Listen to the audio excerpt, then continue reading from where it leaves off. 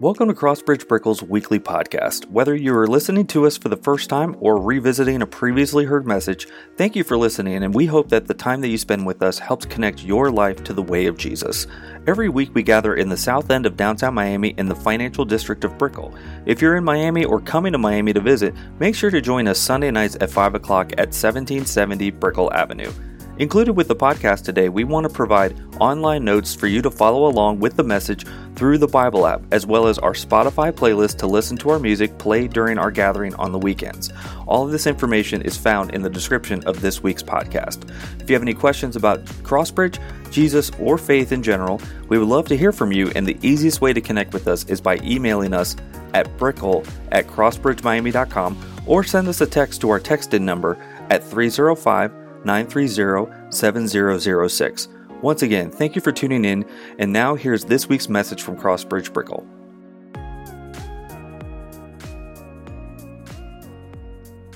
Mighty God, everlasting Father, Prince of Peace. Of the increase of his government and of peace there will be no end. On the throne of David and over his kingdom, to establish it and to uphold it with justice and with righteousness, from this time forth and forevermore. The zeal of the Lord of hosts will do this. This is the word of the Lord. Thanks be to God. You may be seated. Will you pray with me? God, we are grateful for this season, even though it can be exhausting and frustrating at times. There is also joy and hope and warmth and times like this where we can gather and we can sing and celebrate and even just have a moment to glean at the community that you have promised us, that you've given us through faith and that you've ensured us is ours eternally. And so we thank you for this church, and we thank you for each person here. We know that nobody is here by accident, and so we pray, God, that you would speak a fresh point of truth to each person here. Holy Spirit, that you would work in that way to see that you are in fact King of kings and Lord of our life. It's in Jesus' name we pray. Amen. How's everybody doing tonight? Okay. So I guess we're going to cancel the party after service. Let's try that again. How's everybody doing tonight? That was better. Okay, that was better. And we got to wake up, guys. Listen, I may go full in. If the jacket comes off, then you guys, that means you're not awake enough, okay?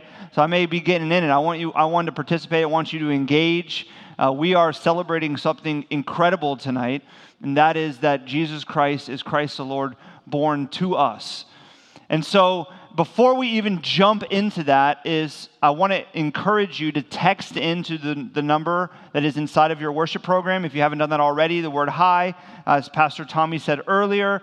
I encourage you to do that often. I think it's important. It's our digital program. There's many ways that you can engage in the life of the church. There are a plethora of sermon notes and additional notes there as well. But tonight in particular, I want to encourage you to text in because at some point in the sermon, we're going to be reading a longer passage of Scripture that will not be on the screen, and you're going to miss it if you don't see it in front of you. And so really want to encourage you to text in so that we can engage and participate together. So tonight we're beginning episode 3 of our Advent series, Hidden Christmas. And we began 2 weeks ago looking at the light of the world. Last week, we looked at the bloodline of Jesus, this peculiar passage of how Matthew starts his book in the New Testament. And tonight, we're looking at the non-glamorous king, Jesus, born King of Kings, in the most non-glamorous way. If you've been around the Christmas story in your life and you're familiar on any level, you know that there are 3 really important figures or characters in the story. Can you guess who the 3 men are that are really important? Guys, we're engaging here tonight. Come on. Who are the 3? Wise men. Someone was like, wise men in the back. Okay. Like, well, we're gonna participate here. The 3 wise men. Whoever said that, congratulations. You get a candy in the back after the service. The 3 wise men or the 3 magi are 3 really important characters in the story of Jesus' birth. And if you're familiar with it, there are these three kings. They're very wealthy. They're from the east, thousands of miles away from Israel and Jerusalem. And they travel following a star to Jerusalem to find the king of the Jews.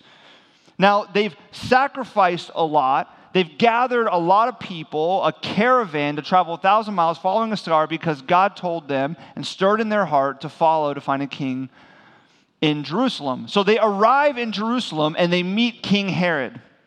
King Herod is there. He has no idea what's going on, but these three magi, these wise men, these kings come before him and say, "Hey, king, do you know where the child is that has been born king of the Jews? We have come here to worship him." Now, the text tells us that Herod, upon hearing this, is deeply disturbed. He's deeply disturbed because he's the king of the region. The Roman government is ruling over Israel, but Herod rules this territory, and he's power hungry. And so he hears about a king that's been born, and it disturbs him, and it agitates him. And so he tries to kind of manipulate these three wise men, and he says, "Hey, you guys go find him. He's not here in Jerusalem. Go find him. And when you locate him, come back and tell me because I want to worship him as well." But see, we see from the back end that Herod's intention was not to worship Jesus. It was to destroy him, to kill him, this child. We're familiar with these elements of the story. Many of us grew up reading it. You've read the children's book. You can picture the three wise men. Maybe you've seen a play. Maybe you were a wise man in the play, or maybe you were the camel. I don't know, Maybe you had the whole headdress, the whole thing. You had no idea. Everyone wanted to be the wise men because they had the coolest outfits.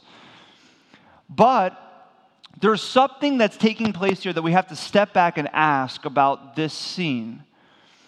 See, they're traveling thousands of miles, gathering all their equipment and all of their people and a caravan to bring gifts to worship a child who was being born in Israel. And they're following a star. Why? And why was Herod so disturbed? Now, Herod is disturbed when anyone wants to try to usurp his place as king or is a threat to power, but he's very disturbed and creates a plot to try to destroy this baby. It's because both Herod and the Magi, the three wise men, are familiar with the book of Isaiah. You see, these three wise men have gotten a hold of the Hebrew Scriptures. They've come to believe in God, and they know the prophecies that are in Isaiah. Herod knows them too. And here's what Isaiah chapter 9 says in verse 6 and 7, as Nev just read. It says here, "For unto us a child is born." Remember, this is written hundreds of years before that first Christmas when Jesus is born. "For unto us a child is born, to us a son is given, and the government shall be upon his shoulders, and his name shall be called Wonderful Counselor, Mighty God, Everlasting Father, Prince of Peace. Of the increase of his government and of peace there will be no end. And on the throne of David and over his kingdom to establish it and uphold it with justice and with righteousness from this time forth and forevermore." So they're familiar with this text. They know that there's a prophecy of a king that will come who has the names of God. Mighty God, Wonderful Counselor, Everlasting Father, Prince of Peace. That he is coming to establish a kingdom of righteousness and justice and peace that will last forever. And it disturbs Herod because he thinks, could this be the one? And if it is the one, I don't want to be living in the time where I am taken off of my throne and he establishes a kingdom. And so I'm looking to destroy him while the Magi travel thousands of miles and bring gifts to worship him. Two very different reactions to this news. As we saw last week, Matthew begins his book, the Gospel of Matthew, in a very interesting way by revealing the bloodline of Jesus. Because in the first chapter, he wants you to see who Jesus is. That he welcomes all people because his bloodline is very unknown and it's very unlikely. He has men and women, which is very rare. He has people of different races, which was very rare. He has people that are not exemplary. Murderers and adulterers and prostitutes.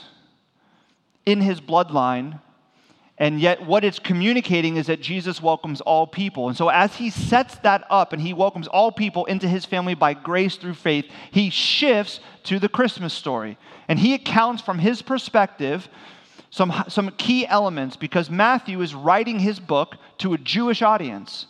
And he knows that they're going to understand a lot of these prophecies in the book of Isaiah.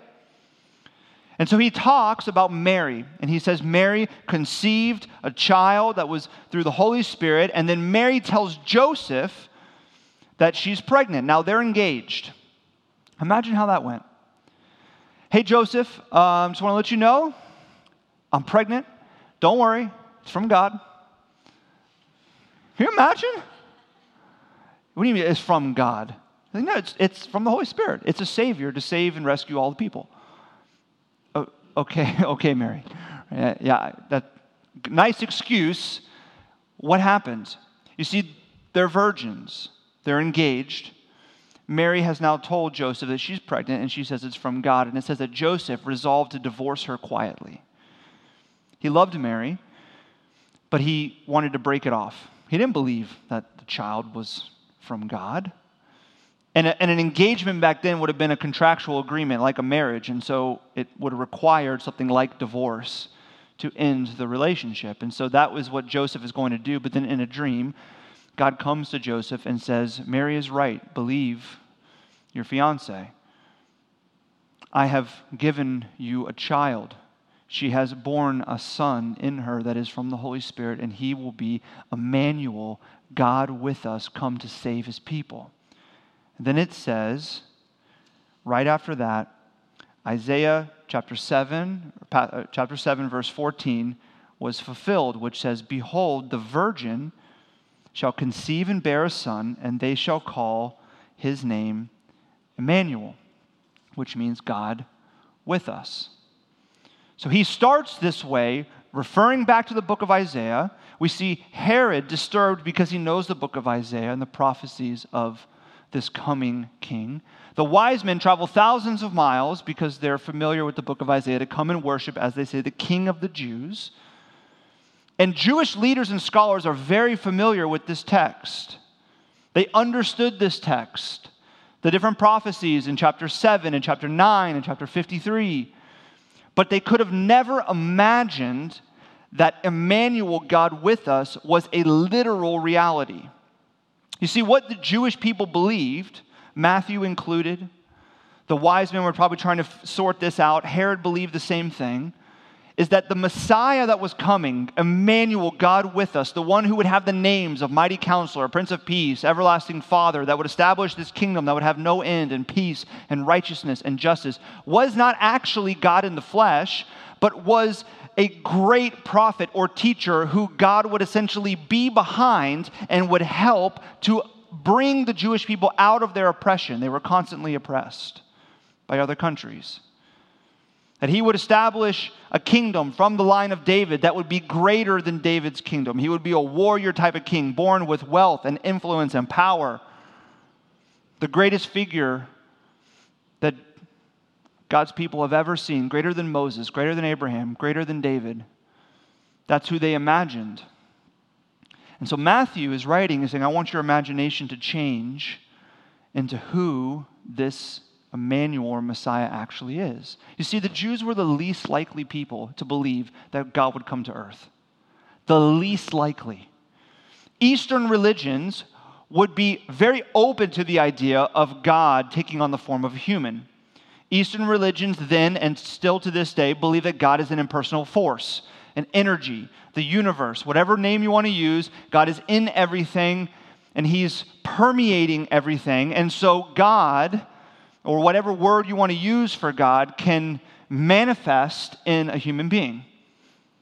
People that followed Eastern religions would be open to this idea. The Western religions of the day would also be open to the idea of God being in the form of a human. The Greeks and the Romans of this time that believed in many gods, they were polytheistic, they believed that there were in fact deities walking among them. They believed that Zeus could be walking around as a human, but he would be devoid of his power. The Jews believed that God was personal and yet he was infinite. They had no concept to believe that God could become flesh, that God would inhabit a human body, that there could be such a thing as fully God and fully man. Because though the Jewish people believed that God was personal and engaged with his people, and he spoke through his word, through the Torah, and he engaged with his people through the Spirit, they did not imagine that God would become flesh. Why? Because God was infinite. He was transcendent. He was holy. You see, the Jewish concept of God was that God was so holy that you cannot say his covenantal name. That name was Yahweh. You can't say that. You can say Jehovah, Elohim, have different names for God, but you cannot say Yahweh. No concept for God becoming flesh. And Matthew writes, and the Christmas story shows that the gospel writers are causing people to say, you need to open your imagination because the way that you viewed these prophecies were wrong. Jesus is literally God in the flesh. Emmanuel, God with us. And he writes this because Matthew himself saw his concept of God change. You see, what we see in Matthew's life and the other disciples is that when they come to meet Jesus when he's about 30 years old, their imagination for who Jesus was very similar to what I said. He was going to be a warrior. He was going to overthrow the Romans. He was going to bring out the Jewish people from oppression. It's why in the Garden of Gethsemane, when Jesus is betrayed, Peter pulls out a sword. He thinks it's time to fight. They had no concept. They believed that Jesus was God and Christ, but they could not understand that he was a Messiah and a Savior come to die.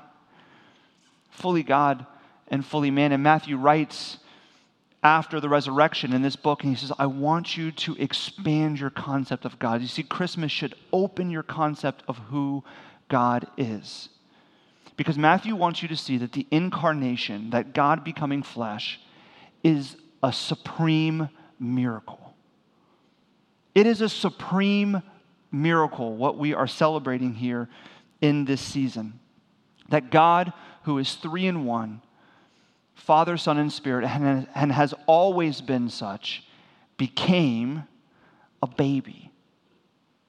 The very God who created all of creation and the universe willingly submitted himself to his very creation in the form of a child.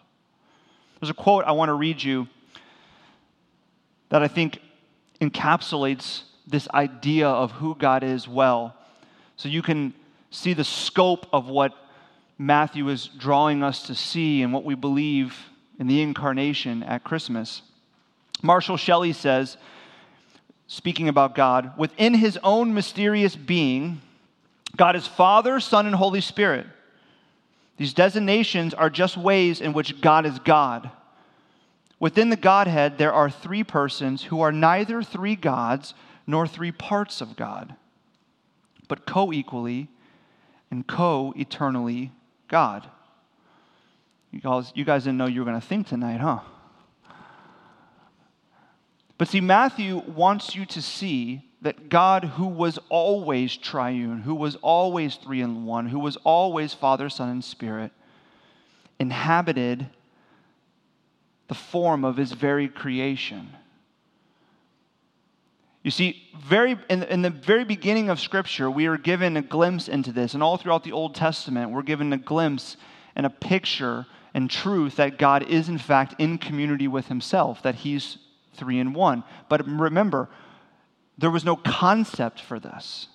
We were so narrow-minded as people in our thinking, and yet Matthew's trying to expand that and to pull that out, because in the very beginning of Scripture, in the book of Genesis, it says, let us make man in our image. God is in community with himself, 3 in 1, in the very beginning of Scripture. But there's no imagination for why God would speak in plural.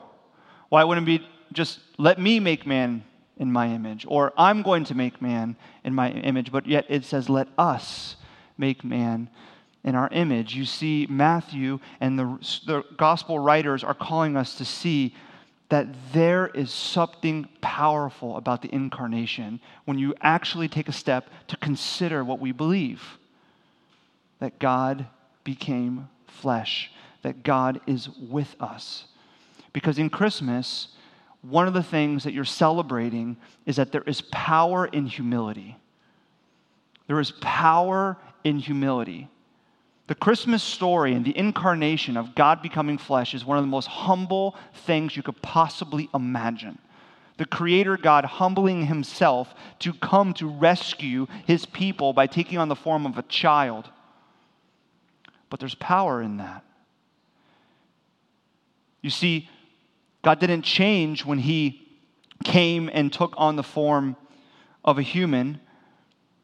But yet, as he comes, he lays aside his divine power. The Apostle Paul puts it this way in Philippians chapter 2. He says, Christ Jesus, who was the very nature of God, did not consider equality with God something to be grasped, but he took on the form of a servant.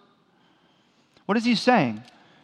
He's saying, Jesus Christ, who's the very nature of God, has the DNA of God, which means he's God himself. You cannot have God's nature and not be God. Now, we are made in God's image and his likeness, but you want to raise your hand if you think you have the nature of God? None of us have the nature. We have a human nature. We have a broken nature, a flawed nature, and part of our life is that God is rebuilding our nature. He's making us more like him. But we don't have God's nature. But the Apostle Paul says Jesus Christ had the very nature of God, but he did not consider equality with God something to be grasped because he humbled himself, taking on the form of a servant. He demonstrated that there's actually power in humility because Jesus firmly accepted the reality that when he took on the form of a child, he would be not taking advantage of his divine power. Though he's still fully God, he's also fully man. He's limiting himself. He's humbling himself. And there is great power in that. It's incredible when you consider what we believe and not just run past it. It's so easy to run past what we believe in this season, that God became flesh, Emmanuel, God with us. But it was not a glamorous birth. Not at all. You see, God not only became a child, but he became a baby born to poor parents, to oppressed people, in a cold cave with animals around, wrapped in discarded cloth and laid in a feeding trough. This is Jesus' birth story. It's not glamorous. There's no pregnant mother that shows up to a hospital and is like, I'll take the cold cave with the old rags and the feeding trough. I've always wanted that. It's been on my dream board. I've been cutting out in the magazine my whole life. Nobody chooses that birth story, and yet God himself chose that birth story. Why? Because there is power in humility. But there's not only power in humility, there's beauty in humility. You see, you read that story and there's something beautiful about it. You may not want to claim that as your own, but it is beautiful to consider that the God of the universe became the form of a child, was born in a cave to poor parents, placed in a feeding trough and wrapped in discarded rags. Why? To see that there's power and beauty in humility.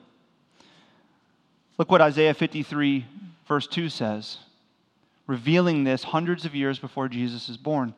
For he, speaking about this Emmanuel, this Savior, he grew up before him like a young plant and like a root out of the dry ground. He had no form or majesty that we should look at him, and no beauty that we should desire him. No beauty, no form, no majesty that you would desire him. Nobody wants that birth story, and yet it's the God of the universe's birth story into his very own creation. Beauty and power and humility. It's unbelievable. Have you ever asked yourself the question, what's the Christmas spirit? Some of you are like, I don't know, but I don't like it. I'm done with it. Like, what is the Christmas spirit? If you had to define the Christmas spirit, how would you define it? What would you say? I think when we kind of pull it all together, it would be about giving and generosity. So much of the Christmas spirit is about generosity. It's about sacrificing for others. It's about giving to the potluck tonight for those of you that brought.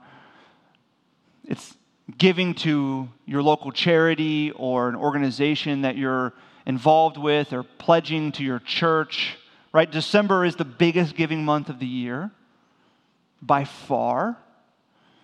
You go to retail stores and the grocery store, and who's out front? Santa. And he's ringing a bell, and he's asking for your change for Salvation Army, right?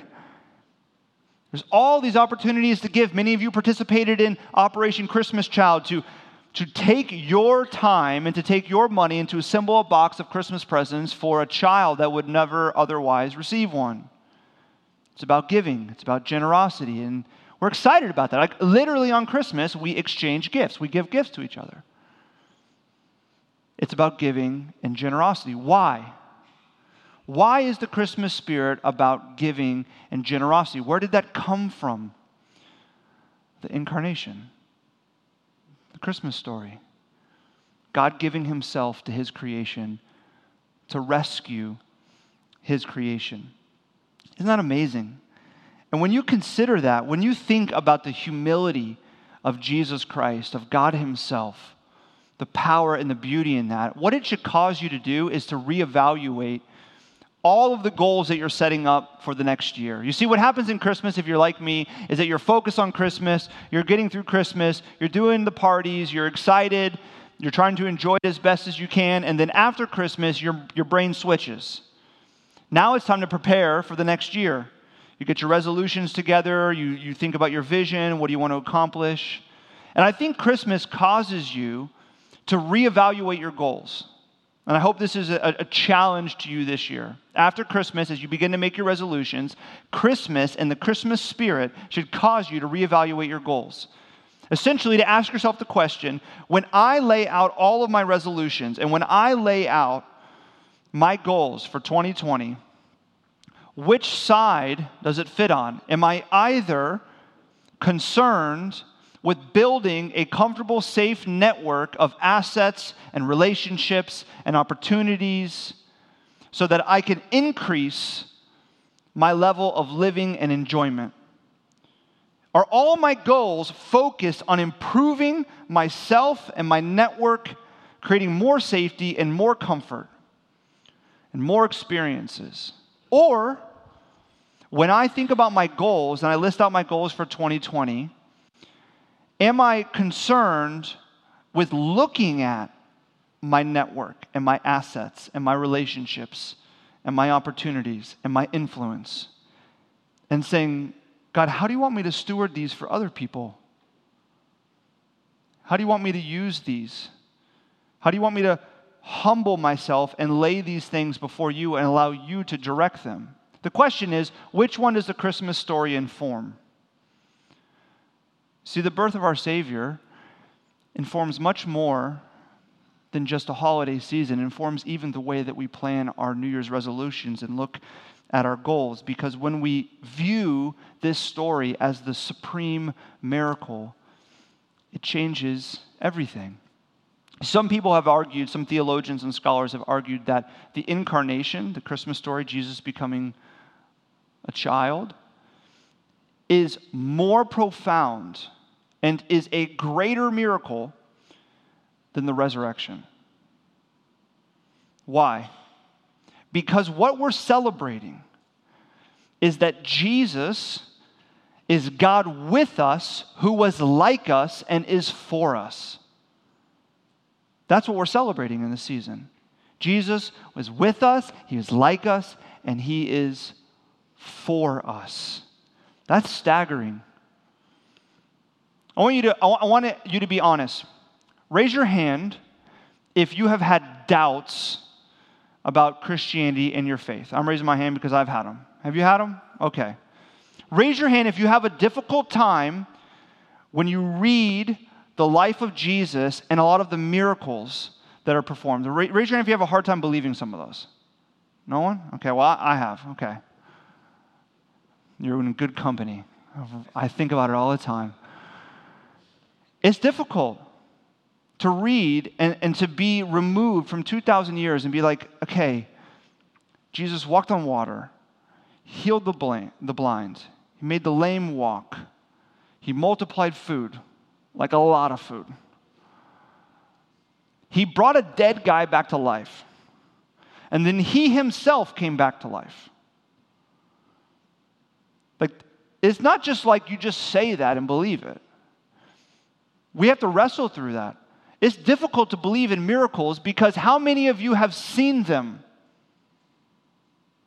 We see them all the time. We may not notice them, but how many times have you seen somebody walk on the water? Chris Angel doesn't count, okay? It wasn't real. There's a little glass board under there, okay? We don't see that, and yet it's difficult to believe and to wrestle through. But see, listen, all of the doubts that we have lead back to Christmas. It's a faulty view of Christmas. Like, wow, that doesn't make any sense. If you believe that Jesus was literally God in the flesh, born as a baby, the Savior, God with us, come to rescue and to save his people, would you doubt that he could walk on water? Would you doubt that he could bring somebody back from the dead and even himself? See, it originates here, what we're celebrating in this season. The incarnation is a supreme miracle. There is power in humility. There is beauty in humility. But we have to step back from the commercialized nature of this season and look at the Christmas that is really hidden away from us. A Christmas that is celebrating that the God of the universe, the triune God, Father, Son, and Spirit, took on the form, humbling himself to become a child to rescue and to save his people. That Jesus was God with us, like us, and for us. Unbelievable to consider that God arrived here 2,000 years ago, and we're still celebrating that day, that first Christmas. You see, the reason that we should take some time to consider this and that we engage in this every Advent and that the writers of the Gospels in the New Testament start with his birth is not just because chronologically it makes sense to start with his birth, but because there is a miracle taking place here that is important to see because it should change your entire concept of who God is. You see, if God is just holy, he would have never come to earth. Never. If God is just holy, he would never come to earth because he would just require you to improve your goodness, to become more righteous, to become more moral yourself, to be better at obedience, to get more disciplined, and to improve yourself. And once you improve yourself enough and follow the rules enough, that would merit a relationship with God. This is how Jews function and Muslims function. This is their concept of God. He's holy, would never come to earth to earn your way into relationship. Then we have the modern concept of God. Modern 2019 going into 2020 concept of God. And that concept of God is that God is all loving and he embraces everyone. There's no thought of holiness. Yes, you believe in God and you should be a good person, but because God is love, you just receive God as love and you try to love other people, and as long as you're trying to do that, that's good enough, and God will overlook your sin, your mistakes, your lies, whatever it may be. He will overlook it because he is love, and as long as you receive his love and you love other people, you're good. It's this relativistic view of God, but that God would never come to earth. There's no reason. Why would that God come to earth? Just is going to overlook sin anyway. But see, the God that we worship here tonight is holy and loving. He cannot overlook sin, but he also loves his people. He loves his people so much that he would humble himself to take the form of a child to come to rescue and to save, that he would come to be with us and like us and for us. That is the Christmas story, that Jesus, who is King of Kings, was born in a non-glamorous way, because he's welcoming all people to himself. By grace through faith, you can be a part of his family. It should change your entire concept of who God is. He doesn't just overlook sin, he came to die for it. And he came here to earth to reveal to you that he is for you. Some of us just need to hear that during this season, that God is for me. See, if you doubt that God is for you, remember what we're celebrating. He came for you to demonstrate his love, being born that first Christmas, and then his life culminating in the cross. And that was prophesied about too. You see, that passage, Isaiah chapter 53, it goes on and it reveals something striking about this king that will come.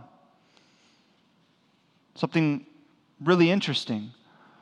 That his life will not play out the way that you would imagine. Talks about how he will die and what he will sacrifice. You see, when you come to see Jesus for who he is, that he's God in the flesh, God with you, like you, for you, it sets you in motion one of two ways. And here's one I want to challenge you tonight.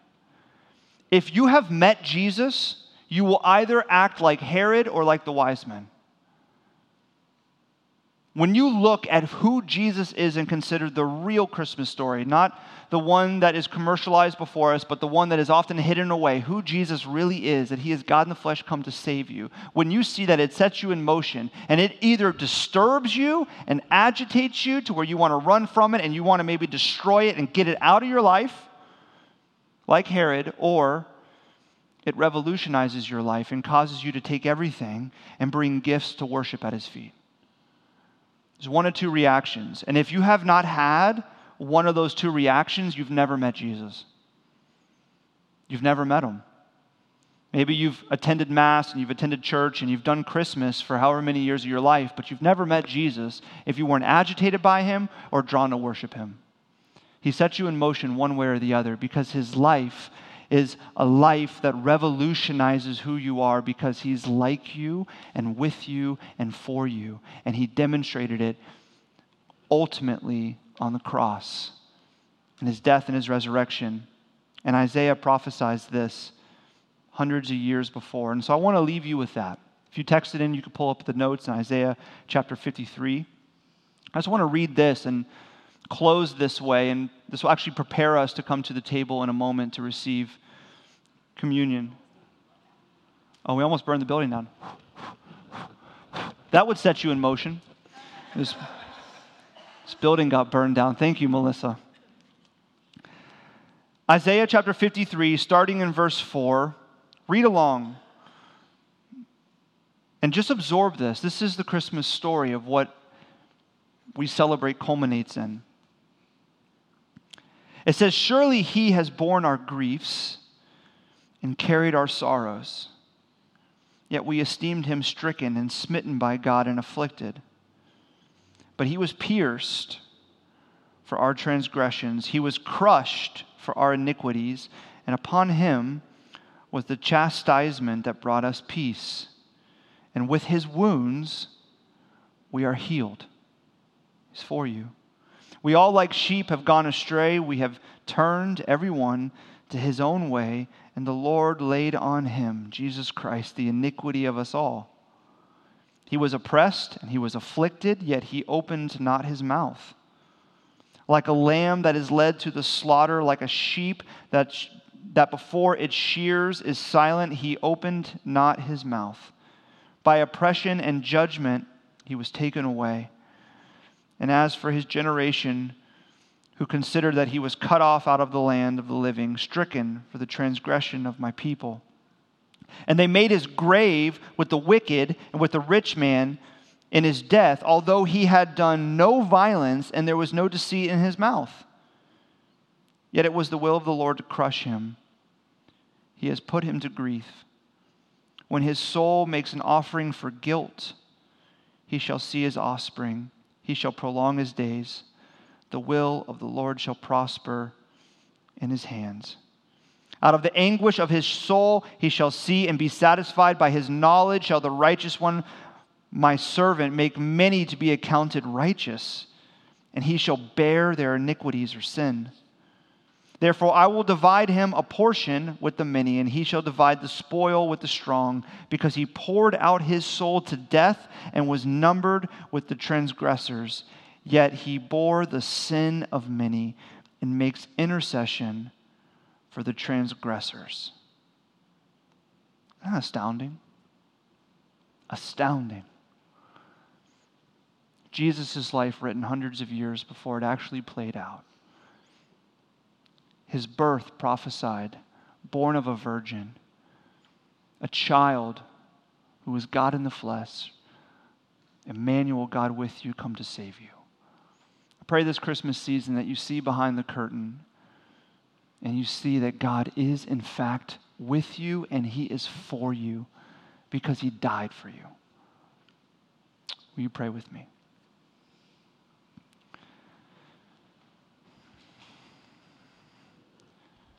God, if I'm honest, it's difficult to consider,